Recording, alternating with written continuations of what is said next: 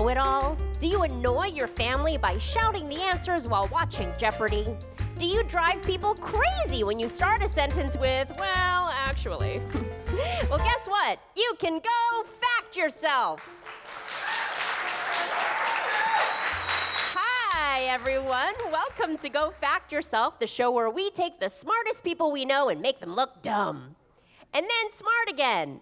I'm Helen Hong. And now, from the Angel City Brewery in downtown Los Angeles, here's our moderator, J. Keith Van Straten. Thank you, Helen. Thank you, everybody. What a lovely crowd. Helen, how are you? I'm very well, J. Keith. Helen, you actually have some special guests in the audience tonight. I sure do. My parents are here. Oh, how exciting. Are they the two older Korean couple who was waving to everybody? Yeah, that's a clue. Okay. What gave it away? Yeah. Yeah, they're the very stylish older Korean folks. Absolutely, very stylish. Are here in the audience. They're not fans of the podcast, but you know, they're in town and they were like, we want to see your face, so I guess we'll come. Right. Now, it wouldn't have anything to do with the fact that Margaret Cho is one of our guests tonight. Yeah, apparently I'm not a draw to my parents, but Margaret Cho is. Whatever works. Can I say something really funny, though? They just met her backstage, and I was like, Mom, you want to meet Margaret? And my mom's like, yeah. And apparently my dad didn't pick up that part, so we had an entire interaction with Margaret Cho, and he had no idea it was Margaret Cho. And then afterwards, he was like, who was that? And I was like, that was Margaret Cho. And he's like, what? But let's go back and meet her again. I didn't know. We have to redo the whole thing. So I think we have to re-meet her after the show when he is like, in the proper state of awe. Well, I think maybe that can be arranged. We'll do what we can. Now, you also were, give a little behind the scenes, you were trying to tell the audience that they especially needed to be generous with their applause and laughter today. Why? Yes, because my parents, they're first-generation immigrants. Their English is not good enough to really get the humor. So if you guys don't laugh, they will not laugh.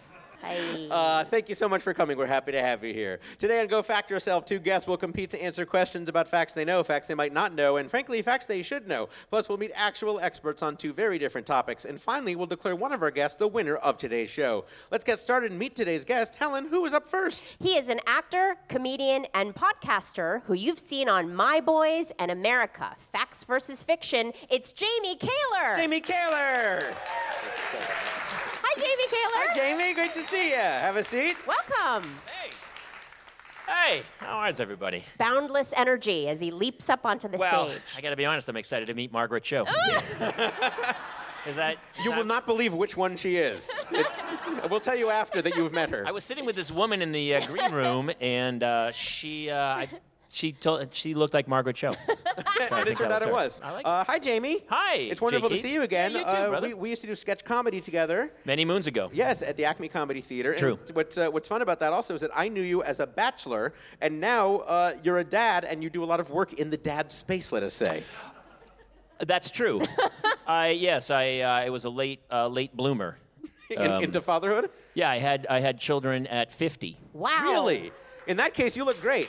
Wait, you're over 50? I am. Wait, no, you were not kidding. No. Oh my God! I thought he was kidding because I was like, "Oh, You're not supposed to. 50. You're not How really can you do supposed to that?" tell your age anywhere, are you? Yeah. Wait, you look amazing. My daughter is 50 years younger than me.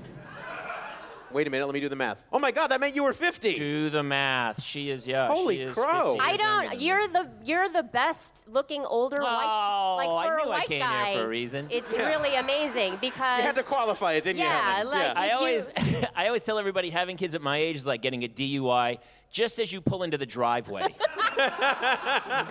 like, I was almost home, officer. Yeah. No, buddy, you have two kids and now you're in serious trouble. But it's awesome. I love it. I have two little girls that my wife is with today, and she's like, wait, what are you doing? I go, I gotta go do this. She's like, whatever, just go. So she's at home with the kids. She sounds charming. She's wonderful. Well, talk about the two shows that you do that are related to dads. You've got a show called Dads in Parks and Father Time, a podcast. I do. So when I had kids, I didn't know anything about having children. I knew like drinking and hanging out and that stuff. Yeah. Kids love that, yeah. So I started talking to other dads, and all of a sudden we realized we're all going through the same trials and tribulations. And so I started interviewing people like Joel McHale, Jason Alexander, Dave Koechner. All these people came in and told crazy stories, and I was like, wait, that happened to me. So there is kind of camaraderie to the pain. It's like going to war. We were like, yeah, I was there in 67. Well, speaking of going to war, you were in the armed forces. I was a Navy lieutenant. Wow. How about that? An officer and a gentleman? I was an officer. Well, thank you for your service. Absolutely. I went in. Thank you for letting me serve because I went in the year after Top Gun came out. No. 1987. Wow, and you are old. I'm really old. Helen. He is. I'm a Highlander. I might be around for a long time. I don't know There yet. could be only one. Jeez. But there was no wars then. Like, everyone's thank you for your service, and it was like I got in right after something and right before the Gulf War, and I just hung in San Diego, and I didn't wear a shirt for the first 2 years. It was really fun. And were you playing a lot of volleyball? A lot as of well? volleyball. Yeah, okay. It all checks out. And I went out with Kelly McGillis for a day or two. Wow. That's not That's true. great. That's not true. She Where seems did like you a get to wonderful. go traveling in the Navy? We traveled all over South Pacific. I went to Australia, Pakistan, Thailand, Hong Kong, Portland. Portland actually was awesome. We went up the river to the Rose Festival. If you've never gone, the Rose Festival in Portland. Wait, did you join the armed services because of Top Gun? Well, no. Here's why I joined. I wanted to go UNH, New Hampshire, University of New Hampshire, get high and play soccer. And my father was like, we don't have any money, so if you want to go to college, the ROTC program is for you. Oh. And so and my brother was he became an admiral. And then so I got a ROTC scholarship, and I went to Boston U, and then I had to serve. I owed them 4 years. And then I got out, and my father was very upset. I got out to become an actor, and he was like, that's the worst mistake you could ever do in your life. This is terrible. He must be pleased that it ended up working out well for you. He didn't get to see My Boys or any big successes, but like one of my first jobs I booked was JAG. I was on JAG. No. And I played Staff Sergeant Dempsey, and so I called my father to say, he was like, Dad, I booked a job. I'm going to be Staff Sergeant Dempsey. And he was like, you were a lieutenant when you were in. He goes, you got out to play an enlisted guy? Here's your mother, boosh! And then he hung up the phone. That's how You my got career demoted was. on That's how camera. Yeah, pretty much. Did you feel like, was there anything in your naval experience that prepared you for this show business? podcast? No, well, yes. Yeah. I'm sure you studied a lot of topics. Actually, it was kind of a detriment because when I first got here, I was like 10 minutes early for everything. Mm-hmm. You mean to Hollywood? See, every meeting I got to, I was like, I'd show up exactly on time, and people were like, you really gotta. Yeah, that's a mistake. You seem too eager. You gotta start showing up. But I'm a Thirsty. Navy guy, and like, if you showed up late before the ship left, you went to jail. Wow. Like, you would go to the brig if you missed ship's movement. So you had this terrible fear, like, of sleeping in and missing the ship's movement and going. They're like, if they were at sea for 2 weeks, you would go to the brig for 2 weeks. You're like, what if Fox Studios sails off without me? Exactly, that's what happens. So I'd go to meetings. No, and then, here you're just thirsty. Yeah, you're like, what do you're you too do? eager. You're too eager. No. But other than that, everything, yeah. Now, Helen mentioned the show that you've been hosting called America Facts versus Fiction. So what's the verdict? America, fact or fiction? Well, it used to be facts, Yeah. but I feel like that has changed. Nice. Excellent. We're happy to have Mr. Jamie Kaler. Yay, thank you guys. Helen, against whom will Jamie be competing tonight? Oh, I'm so excited. Me too. She is a Grammy and Emmy-nominated comedian, actor, activist, and fashion designer. It's Margaret Cho! Margaret Cho! Margaret! Hi, Margaret Cho. Hi. It's so wonderful to see you. You know, our eagle-eared listeners might recall that you appeared as an expert in one of our shows as well. Yes, that's right. Well, thank you for coming back. Thank you. Now, Margaret, did you hear the part where my parents met you in the I green room? did. Yes. My dad I had no idea We'll who you do it were. again. Yeah. Yeah. My dad wanted to... 네, 잘 만났어요. 네. Oh, Margaret's dropping some Korean. 네. What was it like, Margaret, when your parents came to see you perform for the first time? They were like, oh. How much did it pay to come here? And then I said, it's probably maybe $40. So my mom calculated how much each person cost, or how much each person was paying, so that she figured out how much I was going to get paid, and she was wow. That's how you know you get a Korean acceptance is when they put an H into it. Now, Helen has mentioned before, as we've been anticipating your appearance on the show, that you were one of her comedy heroes, especially. You really are. I love that. You really That's are. wonderful. Because, I often get asked the question, is it hard being an Asian female comedian? And I'm like, not as hard as it was for Margaret. I mean, she was the first one, and actually, because you trailblazed, it's not as hard for me because you trailblazed. That's and good. There is like a sample out there for an Asian female comedian, so it's not like so weird and bizarre for me to do what you do. That's wonderful. I'm so glad. Well, thank you. It's really important because also, I'd always seen a lot of like Asian American guys take up stand-up, but then there was quite a while before Asian American women were coming into it. And actually, Ali Wong was the first comedy special that I got to see with, Baby Cobra was the first comedy special I got to see with another Asian American woman. That wasn't you. It wasn't me. Yeah. And I was so excited. I was like, oh my God, this is like a major big deal, and so I'm so glad there's so many wonderful female comedians like you. It just makes me feel really good. For those in our audience, it's very easy to see that you are heavily tattooed. Tattooed, yes. You've been adding them over the years. What percentage would you say of your body is tattooed? I am now at about 81%. Wow. But I think that I think I'm not done. I mean, now it's only the really painful areas that I have left, and I'm not going to get it anymore. Oh. Okay. Well, like what? Well, like I started doing behind my knees. Oh. And it was so bad. I was like, why did I even start getting tattoos? Pits? Yeah, knee behind pits? the knees, Oh. I did my kneecaps. That's my favorite. I have George Washington and Abraham Lincoln from the $1 bill and $5 bill on my kneecaps. But so it's so dumb. And then when you're you have too many tattoos when you're just getting dumb ones like that. So I have too many. Now, in addition to being on our game show here now, you and I have another interesting kind of game show history. You have been a panelist on a game show that I write for called Funny You Should Ask. Yes. And you also were on Celebrity Name Game as the celebrity when I was a contestant. Right. You did very well on that. Okay, so for those who don't know, Celebrity Name Game requires two people to work together to try to guess celebrities' names. I think I did very well. My partner did not do quite as well. That's the thing is if you don't have a partner that's on it. Yeah. Some the people that won, that was my favorite episode of that show. They were a married couple and they won $20,000. They were so excited, but they were married, so they worked together. I think that you needed to marry your partner. Wait, so they give you clues to who this person is? Yeah, it's kind of like it is like name game. Yeah. It's basically name game, and then you just give them clues, and then you have a short amount of time to do it. And then finally someone was like, "Margaret Chow!" And that was it. That was $20,000. Well, it was I can't remember what the question was, but we figured out a way to do it phonetically, and I kind of helped them through it. So we actually did it. And have you thought about or ever gotten an opportunity to host a game show yourself? I have not. I would love to. That would be a lot of fun. Yeah. I think that would be great. I mean, I think it's so like that kind of future. Like I love like show business in the 70s where after a certain time you would just do game shows like Gong Show or Match Game or whatever, and or the best would be Hollywood Squares. Sure.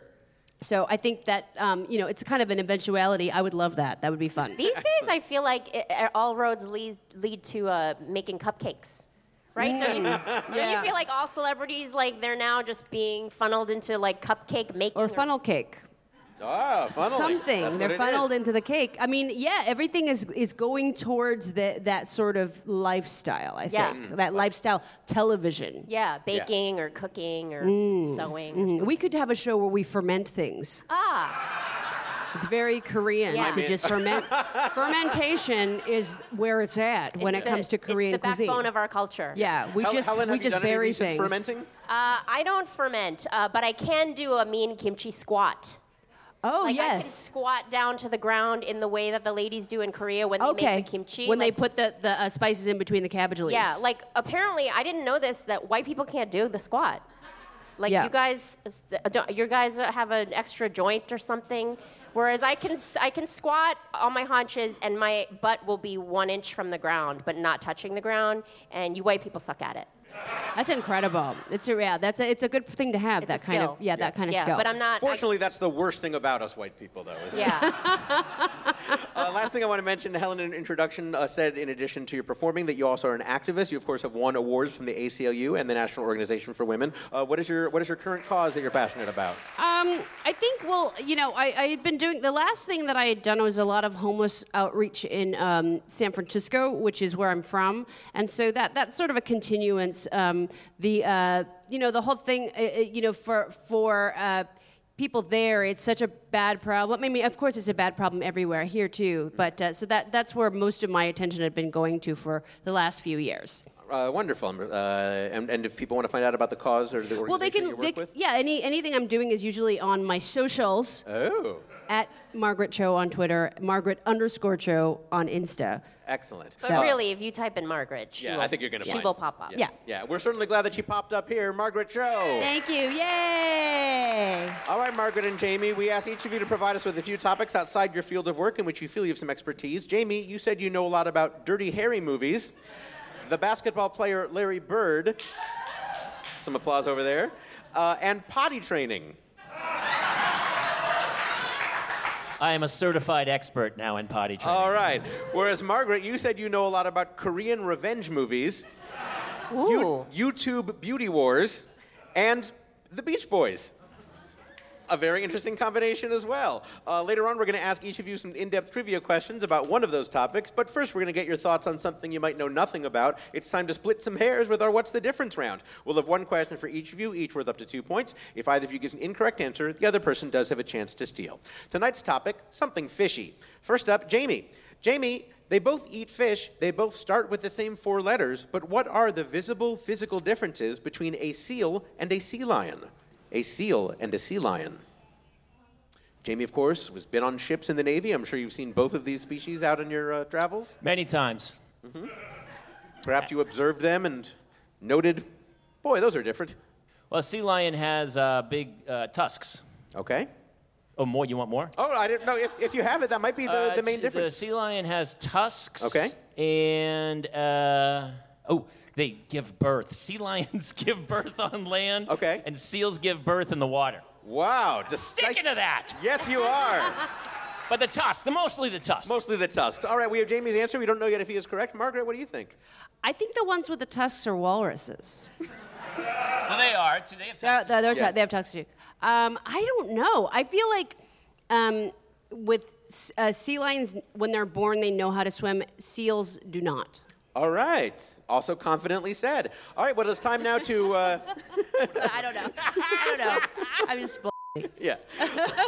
Sea lions can read as well. Oh, wow. Okay, you're adding to your answer. Seals cannot. Amazing. Yeah. That's amazing. It really is a shame of the illiteracy in the seal community, though, isn't it? I mean, our schools... That's why sharks eat them more. Yeah. You can't read where shark signs are.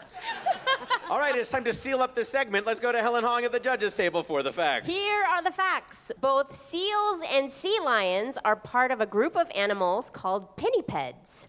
And there are a number of anatomical differences, but the main differences we can see have to do with their ears and how they move on land. Sea lions have external ears. It's those little flaps you see. And they walk on land using their flippers. Seals do not have external ears, just a small hole on the side of the head, and they cannot use their flippers to walk on land, so they just wiggle along on the ground like a blubbery sausage. What a lovely, lovely image. That, of course, is right. And if you've ever seen a trained seal, you've probably seen it walking around on its flippers, which means it is not a trained seal, but really a trained sea lion. You were lied to. We all were. Helen, what does that mean as far as our points go? I'm going to say neither one of you got that right. No, I'm going to say that as well. No. But we learned something. Yes. All right, great. Applause for learning. That's what I love about our audience for this show. All right, up next in Something Fishy, Margaret. Margaret, they both eat fish. They both are smart and cute. But what are the visible physical differences between a dolphin and a porpoise? A dolphin and a porpoise. Well, I think, does a dolphin have like a very long corkscrew penis? And the porpoise does not. That certainly is a visible physical difference. You're going to stick with that? I'm going to stick with that. All right, we have Margaret's answer. We don't know yet if she's correct or not. Jamie, what do you think?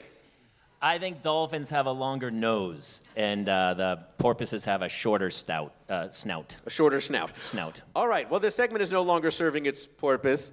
Oh. Boo to you, sir. At least I didn't talk about their penises.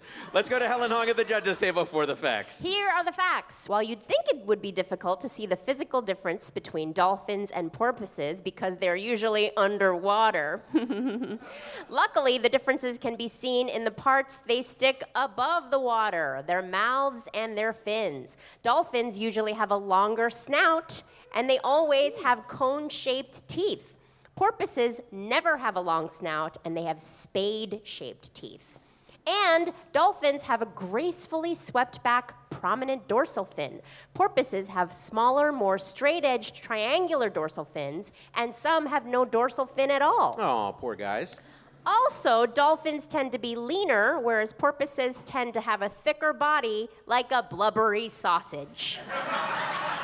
Another wonderful, wonderful image. That is right. And now, not all dolphins look like Flipper. In fact, the largest dolphin species is the killer whale. And if killer whales aren't actually whales, can we trust that they're not actually killers? Helen, what does that mean as far as our points go? I'm going to give Jamie 1 point for saying dolphins have a longer nose and that porpoises have a shorter snout. 1 point for Jamie. Very good. What is our score at the end of that round? At the end of that round, Jamie Kaler has 1 point and Margaret Cho has 0 points. Those scores are bound to change as we move on to questions about topics our guests have chosen for themselves. It's all up ahead when we come back on Go Fact Yourself. Yay!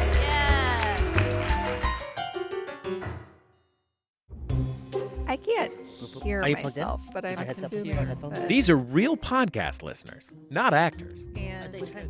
Hey, thanks for coming. Here's a list of descriptors. What would you choose to describe the perfect podcast? I mean, vulgarity. Dumb. Definitely dumb.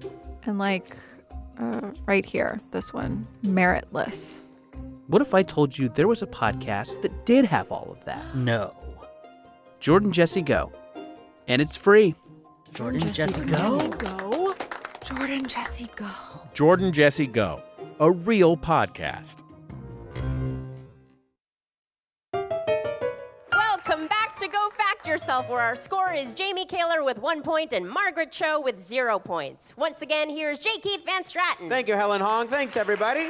Jamie Kaler, of your many interests, you told us you know a lot about Dirty Harry movies, basketball player Larry Bird, and potty training. Let's find out a little bit more about each of those. First, you said you know a lot about Dirty Harry movies. Well, yes, I'm old. I grew up, who's Dirty Harry fans in the audience? We got a few here, yeah. I like Dirty Harry. He's from San Francisco. That's right. Yes. It's a great Love San Francisco movie. And Yes. so that was my high school quote is from Dirty Harry, because I was a smartass in high school, and everybody always has those quotes. It's like, you can do anything. The world's your oyster. Go get 'em. Yeah. And so my quote is from Magnum Force, which is the second in the movies, and he says this line all the time in the movie. He goes, a man's got to know his limitations. So in my yearbook, under my photo is, a man's got to know his limitations, Lieutenant Harry Callahan. And everyone was like, after nobody got the joke, they were like, hey, man, you can go do anything you want in life. And I was like, I was joking. I was making fun of everyone else. There's nobody... All right, so everyone just thought I was this weird pessimistic dude who was like, no, we should all stay within our lane and just do what we're supposed to do. Well, you found out their limitations, apparently. And they're all still living back in New Hampshire, so who broke limitations, man? All right, Jamie, you also said you know a lot about Larry Bird. Well, that's if you live in Boston and you don't, you get beaten up if you don't know Larry Bird. I grew up, Larry Bird, I was in Boston in the 80s. It was Larrytown. And what is it that you like about him so much? You gotta love Larry. He, as a Boston guy, he won 3 championships for them. He won 3 MVPs. He's one of the greatest players. He played the team sport. He passed. He wasn't really flashy. He was just in your face. And I don't know. Now that I'm older and I have kids, I don't care as much. But back then, I seemed to obviously care about the Boston Celtics way too much. Well, at least you know it now that it was too much. Now I can't even get through a game. My kids are screaming. I'm like, whatever. Well, speaking of which, you also said you know a lot about potty training. I don't remember saying that to you whatsoever. But I have 2 children, and so oddly enough, my daughter Claire, she's got impeccable timing, because anytime I take one bite of food anywhere in the house, she can feel it, and she goes, I'm done! and then I got to go wipe her bottom like halfway through my meal. So I'm not an expert by any measure, but I've lived it. Are they both potty trained right now? I am potty trained as well. And they are both potty trained. Yeah. All right, so very, very good. Yeah. Wow. Excellent. All right, so to summarize, Jamie, you said you know a lot about Dirty Harry movies, Larry Bird, and potty training. Today we're going to quiz you about Larry Bird.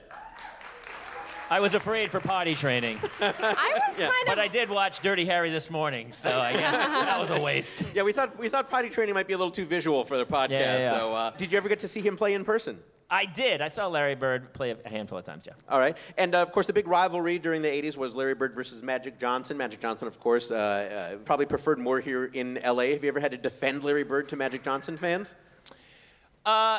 You know what's funny? There's such a camaraderie between the two of them that no, they are so complimentary of each other, even though they hated each other. That now there's this odd love fest for back in the day. But it was back in the day when guys just beat the sweet Jesus out of each other on the court, and now they look back so lovingly at the moment. So all the Laker fans are cool to Larry, and all the Celtics fans are cool to Magic. All right. Well, speaking of cool, just ahead we're going to enlist the help of a bona fide expert in Larry Bird to test your mastery in the subject with an expert-level question worth up to 3 points. But before that, to let you show your love, here are 5 trivia questions about Larry Bird, each worth 1 point. If you want it, you're allowed a hint for any 2 of these 5 questions.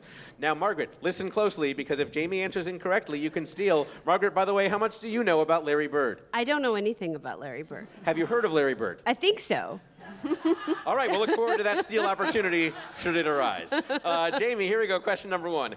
Even for our listeners who aren't sports fans, many are familiar with Larry Bird, maybe because he appeared in a legendary McDonald's commercial that debuted during Super Bowl 27 and featured Bird playing a game of horse against what other NBA legend and TV pitchman? Magic Johnson. Helen?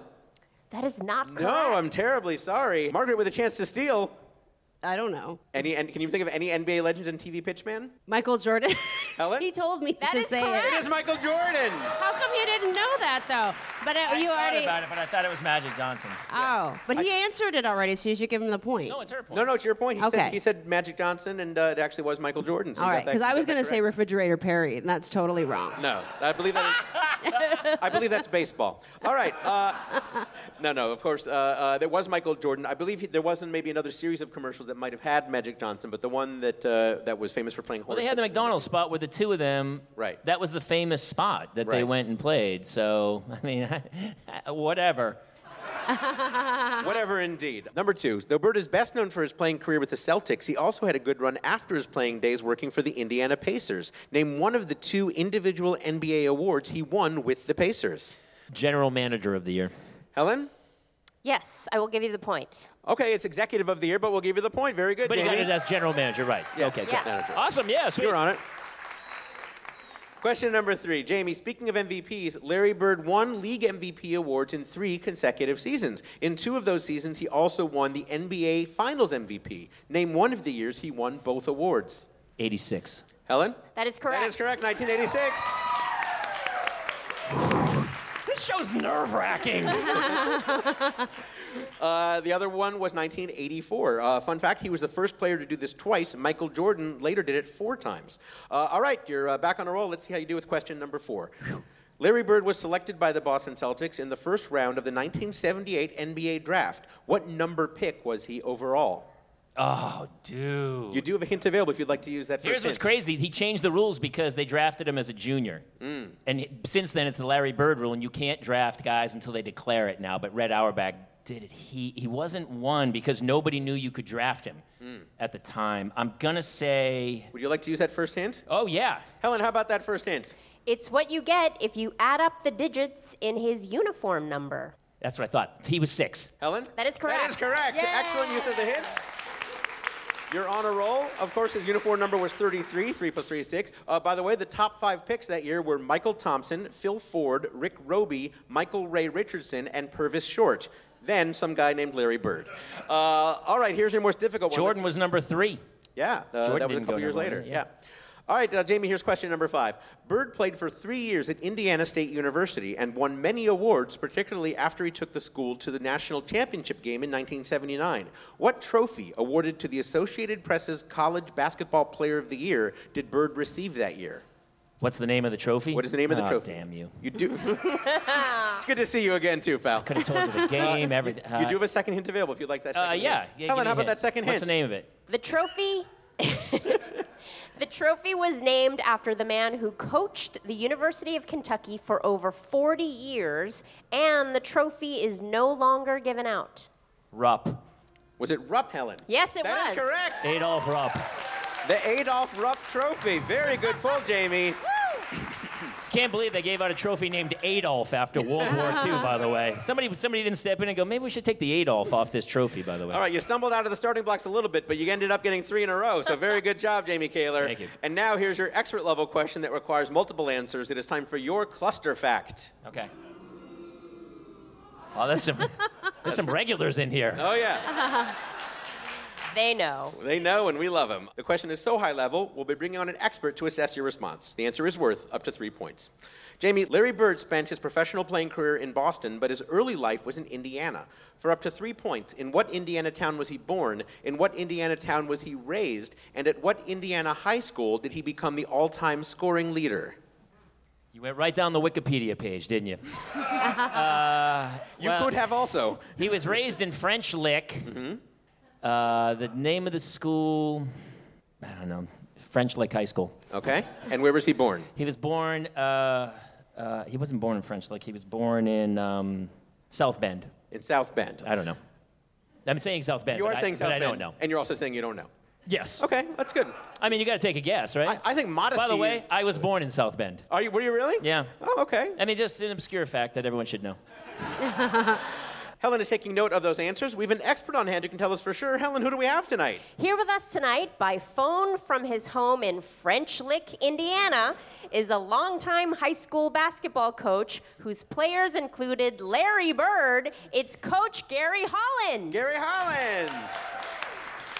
Hello. Hello, Coach Holland. Can you hear us all right? Oh, my God. Yeah, I can hear you all right. I can't believe you knew those answers. Very good.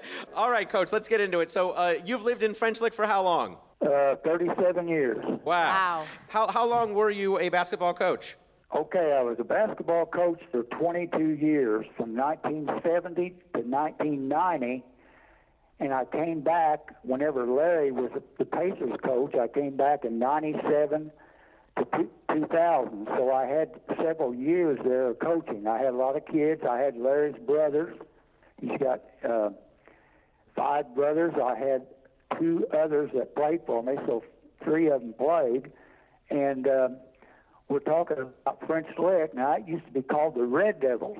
I imagine you'll like that name. And West Baden was called the Sprudels. Uh-huh. And they consolidated in 1958, and they won their first 25 ball games in our state tournament here in Indiana, which was one class system. Now, can you imagine that West Baden was only around 900 people, and French Lick was around 1,100 to 1,200 people.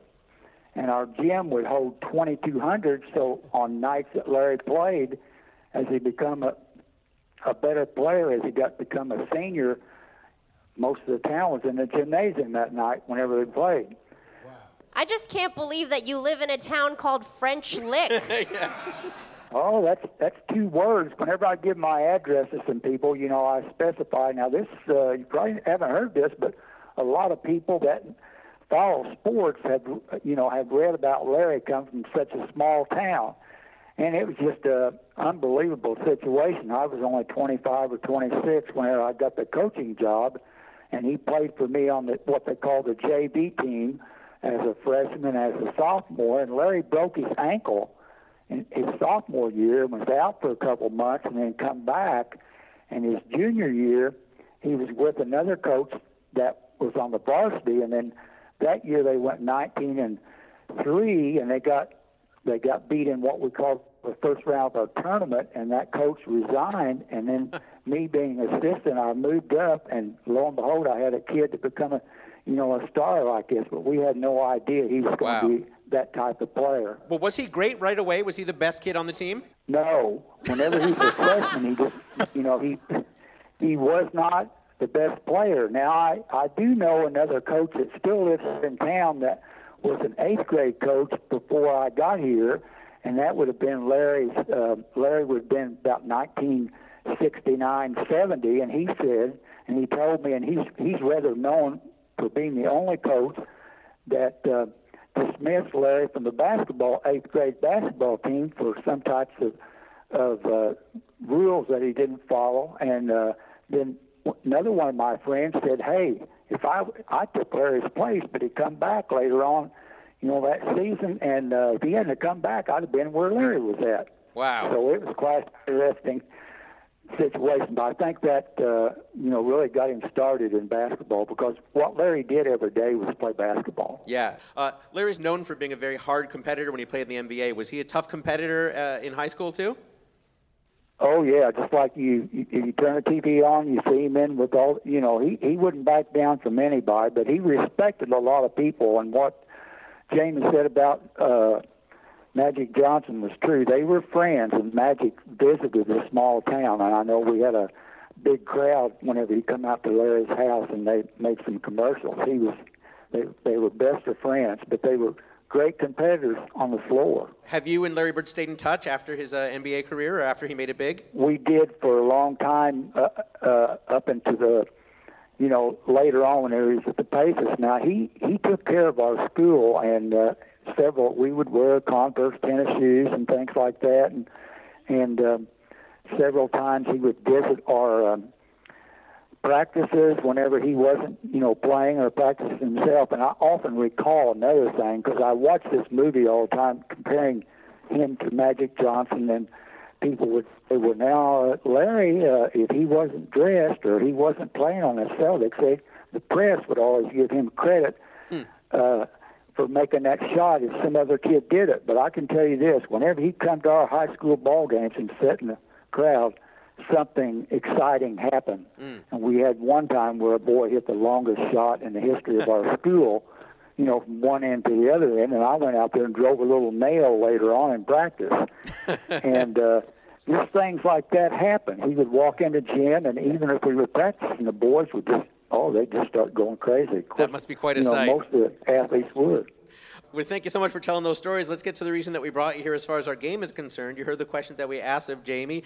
First, we asked him, in what Indiana town was he born? Helen, what did Jamie say? Jamie said South Bend. And Coach Holland, is he correct? No, he's a long way off, but, he's got relatives up there. They'll give him a half a point. That's what I meant. I meant his relatives. Yeah.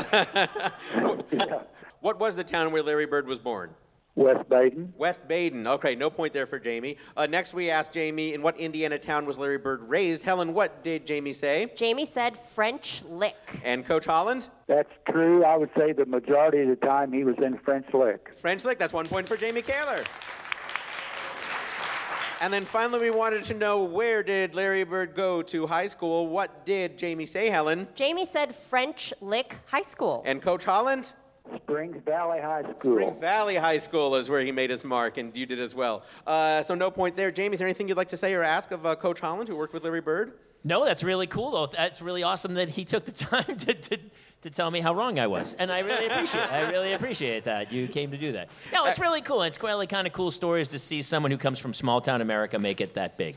Cool. Absolutely. Coach Holland, what are you up to these days, and where can people find out more about you and your work? Well, I'm retired. I don't teach anymore, but I taught for 37 years and coached, the 22 years. I had a great, that was great, and I've been up to Boston. I'm a farm boy, and I have been around, and Larry has had me to quite a few of these games, and it's been an honor to be his coach. Well, thank you so much for coaching him, and thanks so much for talking with us. It's a pleasure to talk with you, Coach Gary Holland. Have a good evening, Coach. Thank you again. Okay, thank you. Helen, let's get a score recap at the end of that round. At the end of that round, Jamie Kaler has 6 points and Margaret Cho has 1 point, with a round of questions coming up. That's right. We're going to talk with Margaret about a topic she knows about. Plus later, Jamie and Margaret will go head-to-head in our Fast Facts round, all to find a winner on Go Fact Yourself.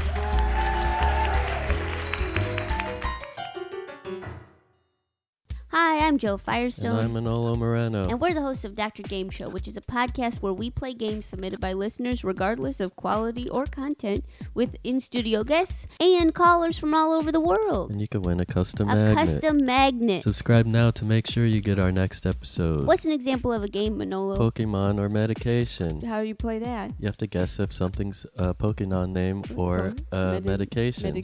First-time listener, if you want to listen to episode highlights and also know how to participate, follow Dr. Game Show on Facebook, Instagram, and Twitter. We'd love to hear from you. Yeah, it's really fun. For the whole family. We'll be every other Wednesday starting March 13th, and we're coming to Max Fun. Snorlax. Pokemon? Yes. Nice. Welcome back to Go Fact Yourself, where our score is Jamie Kaler with 6 points and Margaret Cho with 1 point. Once again, here's J. Keith Van Stratten. Thanks, Helen. Thank you, everybody. Margaret Cho, of your many interests, you told us you know a lot about Korean revenge movies, YouTube Beauty Wars, and the Beach Boys. Let's find out a little bit more about each of those. First, you said Korean revenge movies. Well, I think that the history of them will start basically with Old Boy. Mm-hmm. And then it goes into the whole revenge trilogy that he made. So I really think that Korea is really the land of revenge, that we just really love to get back at people. And I think it has to do with all of the wars and the occupation of Japan and all of the stuff. And so film is a way for us to get all of these feelings out.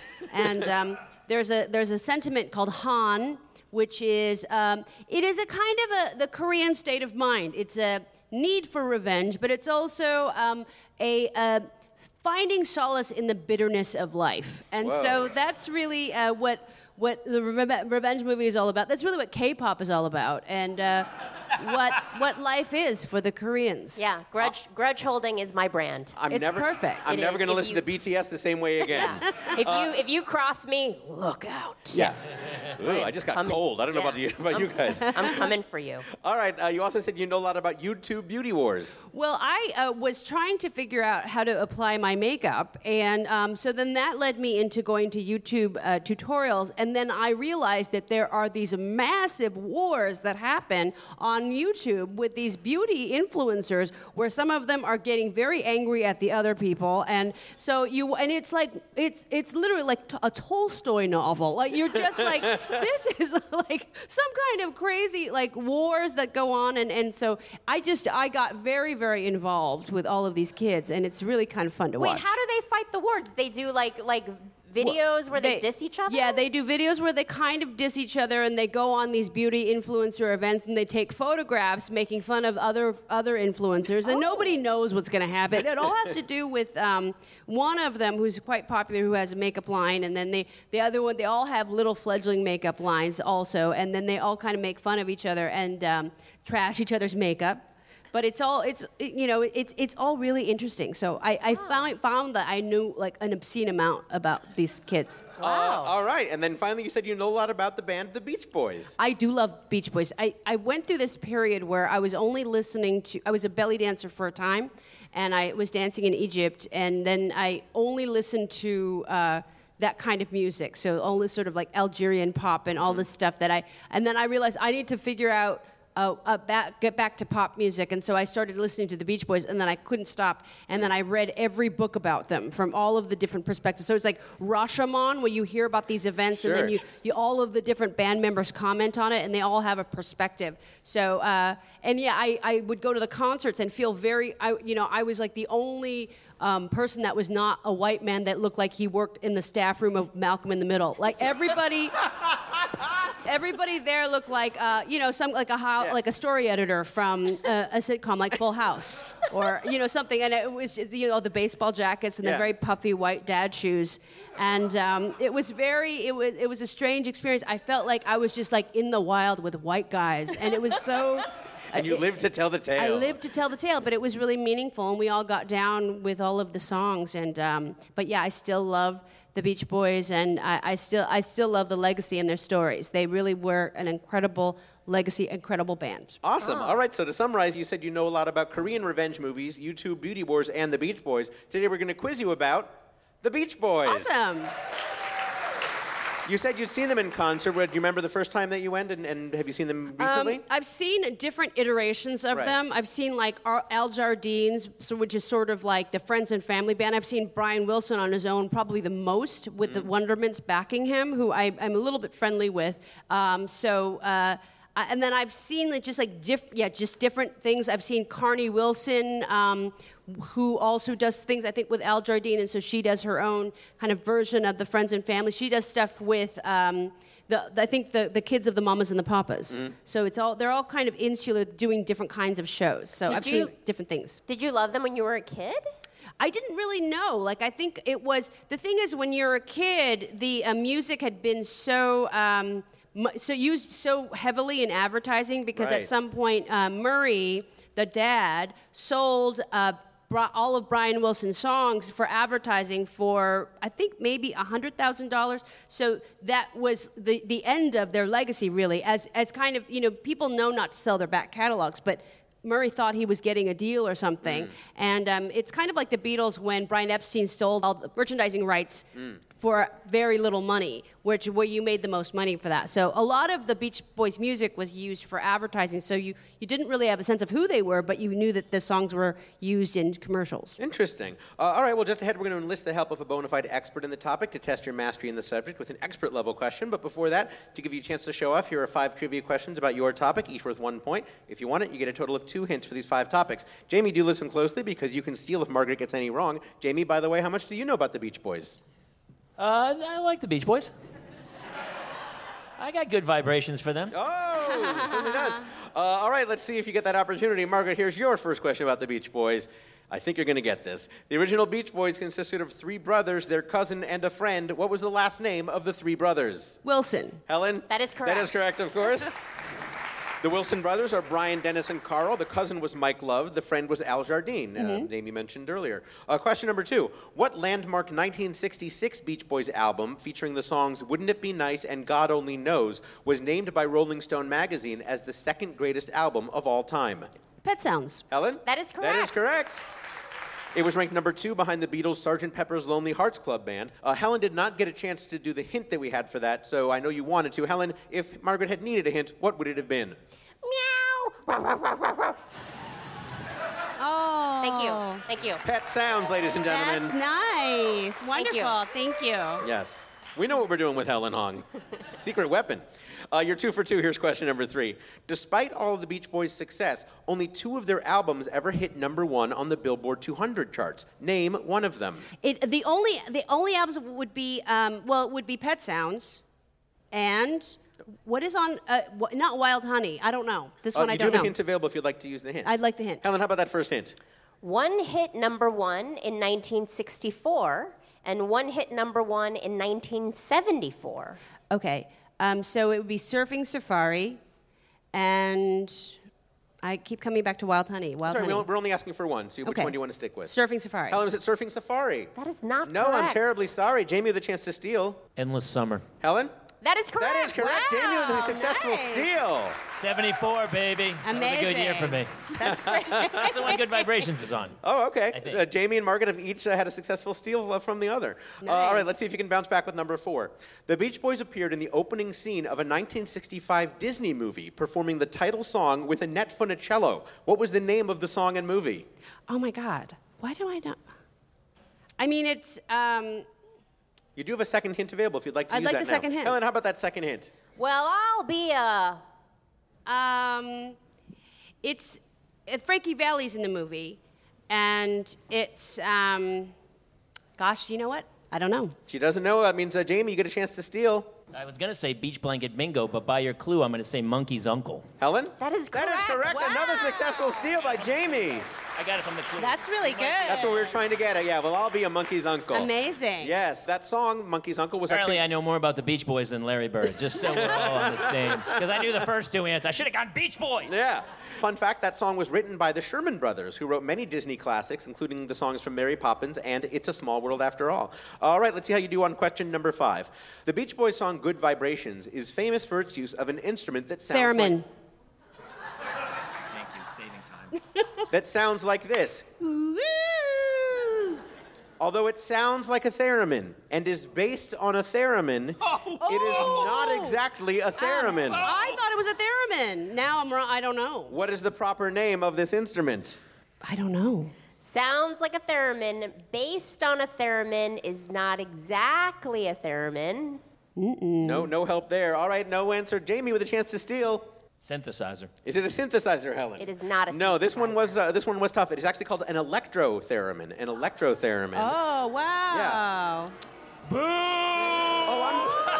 The crowd is right. Wow. The crowd is rioting. This will get cut. You'll all get cut out of this episode. No, Jamie, you were talking earlier about how facts don't seem to matter anymore, and I believe I'm seeing that now as well. Fake facts, electric theremin. I think that's the first time the audience has gotten that mad. I know. Yeah. You guys are so mad. Which is good. They're on your side. It's worth half a point. Well, we did say, though, it was not exactly a theremin. Okay, well, there is an important difference that perhaps we'll talk about with our expert. Because unlike the theremin, which you don't actually touch to play, you do touch the electrotheremin. And it was co-invented by a slide trombone player named Paul Tanner. And when one was built for Brian Wilson for a 1999 tour, it was named the Tannerin. But that was a difficult question. Helen, it really is up to you if you think we can give her the point. I would love to give her half a point because she's my childhood hero. Oh, I love you. Thank you. Thank you. That's not exactly nepotism, but it feels very close. It's kind of, Yeah. but that's what Koreans are all about. We like to help each other out. Revenge kicks in. Yeah, Yes. exactly. That's true. I don't want to get you guys angry. Hold on, back up. All right, you did quite well in that round, Margaret, but now here's your expert level question that requires multiple answers. It is time for your cluster fact. Nice. We'll be bringing on an expert to assess your response. The Beach Boys made many memorable TV appearances, including a few on a long-running sitcom of the 1980s and 90s that starred a frequent contributor to the band. For up to 3 points, what was the sitcom, and what were two of the songs they played over the course of the series? Gosh, why didn't you? I don't even know that one. Okay, would you want to just guess a sitcom then from the 80s and 90s? Jamie would like to, but he cannot. No, it's killing him. That's all right, just guess a sitcom. You might get lucky. Okay. It might be one you've mentioned earlier in the show. Full House. Okay. And want to just name two Beach Boys songs that might have been on that show? I don't know. Well, wouldn't it be nice? And God only knows. All right. Helen is taking note of those answers. We have an expert on hand who can tell us for sure. Helen, who do we have tonight? Here with us tonight is a keyboardist, vocalist, and music producer who's played with Jan and Dean, Brian Wilson, and the Beach Boys. It's Gary Griffin. Gary Griffin, ladies and gentlemen. Hey. I know. Hello, Mr. Griffin. Hi, everyone. Hi. I'm Welcome. no stranger to microphones. I would think not. Now, before we go talking about the Beach Boys, I want to say that Helen mentioned in your introduction that you played with Jan and Dean. In fact, there was a book written about your touring with them. That's right. A writer named Bob Green he went on tour with us for years and wrote a detailed account of every minute of our touring called When We Get to Surf City. And it was one of those things where I read the book afterwards, and I had to call him every few pages and said, did I really say that? Did I do that? He said, oh, yeah. I don't remember. He remembered everything. It's a great book. That's terrific. Now, in addition to working with a lot of people who are known as musicians, you actually have been a producer for some comedians' albums as well. Harry Shearer, of all people. Wow. Yeah. Wow. And also, did I read Dave Coulier as well? Dave Coulier Yeah. from the aforementioned Full House. Sure. Barely mentioned. Tell us about was it music that you were producing for them? For Harry, yeah, he did a bunch of satirical records, comedy records, fantastic records. And he did several cuts that were kind of in a Beach Boys style, so I produced them for him. And it was great fun working with him. We spent most of the time just listening to him talk, because he has that voice, you know. Yeah. And he would do all the voices from The Simpsons, and do that.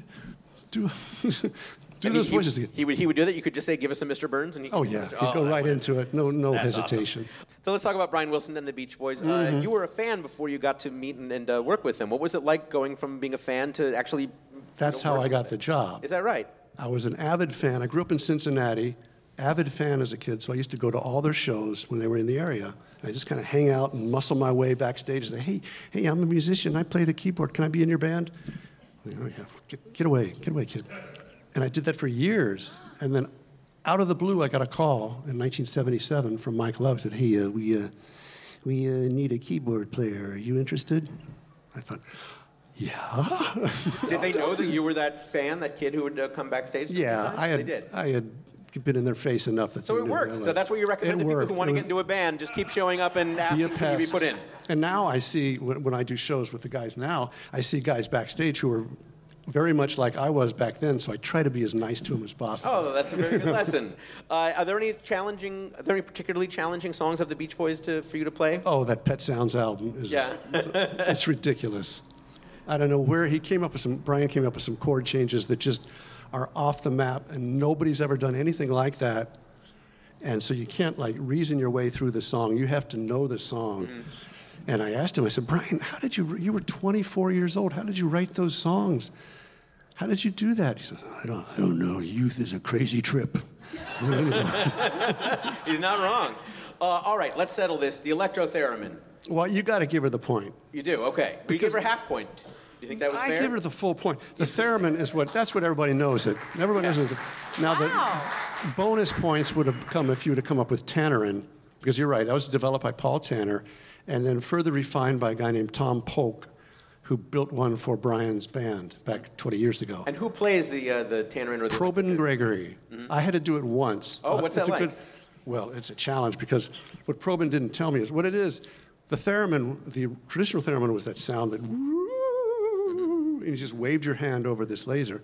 And no control of the pitch, but they just used it in science fiction, scary movies. And then Paul Tanner developed it so now the signal is going this way, and you could draw a picture of a keyboard and actually slide and do it like that, which you'd have control over the pitch. So I had to sub for Probin at one show when his baby was being born. And I said, well, I'll have to play the Tannerin. Is there any challenge? No, you'll get it. So the picture of the keyboard is like that, and there's a little lever you press down and you move it. And I did it, and it was really out of tune. So Probin, what's wrong with it? Oh, I forgot to tell you. It's a little inaccurate. You have to look at it from this angle. So the lever will be right over the. Yeah, he wants to keep himself in that job. He wants to make Exactly. I'm sure that was it. He didn't tell me to. You were involved in a very acclaimed TV movie about the Beach Boys. Tell us Love about and Mercy, that. yes. We did. I played. Thank you. I played a session player named Al DeLore. And the scene that I was featured in was really happened just like this. They were cutting Pet Sounds, and Al played something wrong on the piano on the song, I'm Waiting for the Day. And Brian stopped the session and said, what was that? Oh, he didn't talk like that back then. But what was that? What was it? So I played it again, and he said, that's not right. I said, I know, I made a mistake. And he says, oh, no, I love it. Let's keep it just like that. So I went back in recent years. I said, Brian, what did you actually want Al to play? And he said, oh, I have no idea. I don't know. But anyway, it's kind of a legendary little story. Absolutely. All right, we're going to talk a little bit more about some of your other acting work in a second. But let's first go to the reason that we brought you here as far as our game goes. You heard the question that we asked of Margaret. We wanted to know, what was the sitcom that featured the Beach Boys of several appearances? Helen, remind everyone, what did Margaret say? Margaret said Full House. And she didn't say it with much conviction, though. I just did. I think of Full House so much with. To me, it's really Alanis Morissette when I think of the music associated with Full House. All right, but was she correct, Gary Griffin? How do you get to Alanis Morissette? Well, because she dated Dave Coulier. You ought to know is about Dave Coulier. So they say. They say that's the legend. Didn't Stamos play with the Beach Boys? He got up on stage with them. Oh, he plays with them still. Shows, right? Still plays with them. That's he goes out and so let me go back to my question. Was Margaret correct about Full House? Well, sure, she's correct. She's correct. She gets a point.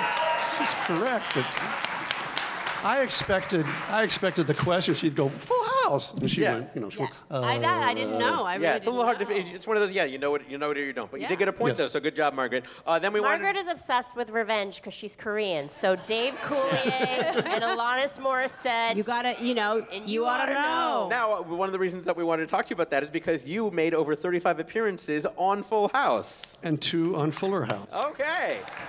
So tell us about the role that you played and how it involved the Beach Boys sometimes. It was just convenient that John Stamos was a friend. We got to know the Beach Boys and went out and played drums with them for years, starting back in the 80s. And then when Full House was in production, coincidentally, Uncle Jesse happened to know the Beach Boys. Isn't that so? How did that happen?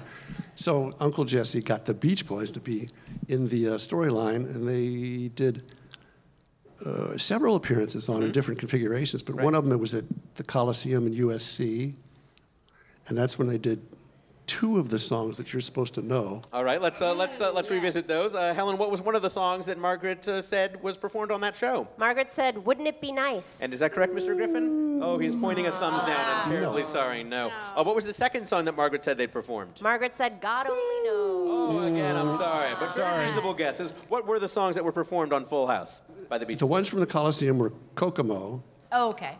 and Barbara Ann. All right. But they performed... Easy, those were easy. It's easy if you know it, isn't it? Yeah. But Gary, there, yeah, it was easy. Yeah. The Beach Boys is a tricky subject It is. because There's so when much to know. everybody has their own vision of it, and the expertise out there for people who are knowledgeable. Of course, you're practically in the band, so you know most of everything. But most of the fans, they know everything. They know more than I do now. Yeah, Believe it. they're I know that. everybody, and all of the knowledge and there's different kind of genres. People pick apart. I think I'm more of a Dennis expert than I am of a Brian. Well, then that leads to this song. It was written by Dennis. Well, yes, but I'm just not the best at the later television appearances and that kind of stuff. Well, that's why it's our expert level question. Yeah, it is difficult. really you got one part of it. But there are a lot of experts out there. Absolutely. So, Gary, what is the other song that they performed? The song is show? Forever. Okay. And it was on several different. It was actually used in Stamos' wedding episode when he married Lori Loughlin. Oh. And Jesse what was your and Rebecca. involvement with that song? Oh, well, as I say, we used it in many different forms, different episodes, and I produced all those, recorded those. You produced them as well? That's awesome. That's great. And so some fans of Full House and of Beach Boys might remember a band that Jesse was in called... Jesse and the Rippers. Jesse and the Rippers. Did you get to be involved with Jesse and the Rippers in some way as well? We did, well... I did many episodes on Full Houses in Jesse and the Rippers. We actually went out and did some live shows, which were nutty.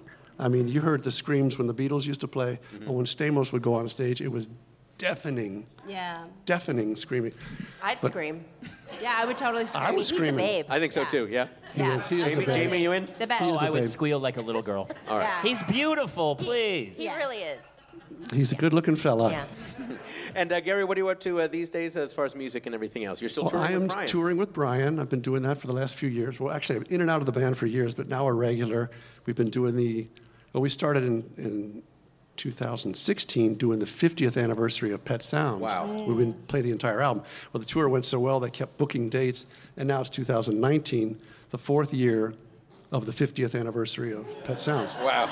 So we go out again and we'll actually play in Redondo Beach May 4th at the Beach Life Festival.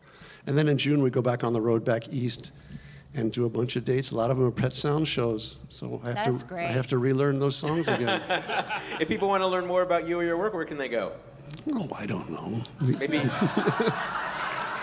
I have a nice Wikipedia page. Okay. Yeah. But I'll be out with Brian, and I have my own record out, by the way. Finally did my own record for a Japanese label called Vivid Sound. The record's called Sympathetic Vibrations. And it's fun. It's good. It is fun, and it is good, and it's wonderful to have you, Mr. Gary Griffin, ladies and gentlemen. Thank you. Thanks, Gary Griffin. Helen, let's get a score recap as we go into our final round. At the end of that round, Jamie Kaler has 8 points and Margaret Cho has 5 points. All right, it is now time for our final round we call Fast Facts. I'll read 10 statements, and each contestant will answer with true or false. I'll start with Jamie and alternate between each guest. Each correct answer is worth 1 point. Again, the answer to each statement is true or false. Here we begin. Jamie, a word like NASA, whose letters each stand for another word, is called a synonym. False. Correct. Margaret, a word like NASA, whose letters each stand for another word, is called an acronym. True. Correct. Jamie, the ZIP in zip code is an acronym. True. Correct. That's right, it stands for Zone Improvement Plan. Margaret, the Time in Time Magazine is an acronym. False. Incorrect. No, it actually stands for the International Magazine of Events. I know, see, you learned something by accident. I didn't know that one. All right, how about this one? Jamie, golf is an acronym. False. Correct. Margaret, the name of the cooking spray Pam is an acronym. False. Incorrect. No, it actually stands for Product of Arthur Meyerhoff, who was its inventor. Oh. The things you learn. Jamie, the name of the home furnishing store IKEA is an acronym. False. Incorrect. No, it really is. Margaret, IKEA stands for Innovative Kits Everyone Assembles. True. Incorrect. No, Jamie, IKEA actually stands for Indova Kamar Elut Angora. True. Incorrect. No, you stopped. That was not cool. Not cool. Margaret, IKEA actually stands for Ikran Klamto Ebunya Arnt. True. Incorrect. No, it really doesn't. No. I wanted to be fair to each of you. IKEA actually stands for Ingvar Kamprad Elmitjard Agunyard. It's an acronym for the founder's initials and hometown. Oh. Let's give a nice hand to both of our guests, Margaret Cho and Jamie Kaler, while Helen tabulates the final score. Helen, are you ready to announce the winner of today's episode? I am. At the end of the game, Jamie Kaler has 11 points and Margaret Cho has 6 points. Congratulations, Jamie Kaler. You are the facting champion on Go Fact Yourself. What will you do with your championship, Jamie? I'm going to share it with my children. Oh. I love them so much it hurts inside. You're really working your brand. I appreciate that. I don't know. No, congratulations. Thank you, guys. That just leaves us the opportunity for our guests and everyone to promote any upcoming products, appearances, or services. Jamie, where can people find you? What do you have going on? Google me. All of the social media is at Jamie Kaler, but I run this brand called The Dadland. So if you're a parent and you want to commiserate with other people who are in absolute hell, then come find the Dadlands, and you can Google that. We have a website and all kinds of stuff to come say hi to me. Great to share the stage again with you. Jamie Kaler, everybody. The absolutely wonderful and charming Margaret Cho. What about you? You can find me on the socials at Margaret Cho or Margaret_Cho on Insta. And I have a website, margaretcho.com, which has all my tour dates and everything. I'm always on the road. Excellent. You're always on the road, and yet you've made time for shows like this over the years that I've done. I really, really appreciate it. It's wonderful to share a stage with Margaret Cho. Thank you. Yay! Ladies and gentlemen, you lucky people, your co-host is Ms. Helen Hong. What's going on, my friend? You can find my performance calendar at my website, helenhong.com, and follow me on the socials at Funny Helen Hong. She is funny. She is Helen. She is Hong. Funny Helen Hong. And me, you can find me on Twitter at J_Keith and on Instagram at jkeith.net, all spelled out. That just leaves me to thank Jamie Kaler, Margaret Cho, Coach Gary Holland, Gary Griffin, Helen Hong. Please like us on Facebook, follow us on Twitter and Instagram, all at GoFactorPod, and rate and review us on Apple Podcasts. I'm J. Keith Van Stratton. Good night. Like what you hear? Come see us live. It's free. Go to gofactorpod.com for our schedule and tickets. And give us a 5-star review on Apple Podcasts like Erica Averill did. She said, met this dude in person. J. Keith, cooler than I thought he'd be. Wow. She also posted the review twice, so thanks, Erica Averill. Helen? Go Fact Yourself is a panel quiz program devised by Jim Newman and J. Keith Van Stratton and comes to you via transcription from the Angel City Brewery in downtown Los Angeles. Questions on Go Fact Yourself were compiled by the Trivia Industrial Complex. It is produced in collaboration with Maximum Fun.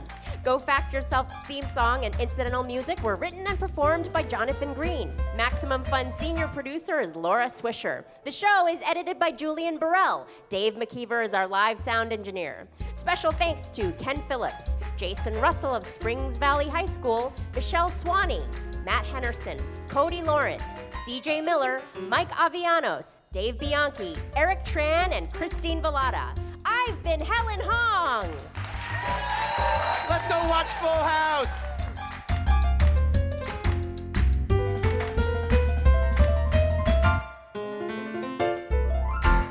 Hey, it's J. Keith again. Here's a little bit of what you're going to hear on the next episode of Go Fact Yourself. It's Mindy Sterling. Mindy Sterling. Hi, Mindy. Have a seat right there.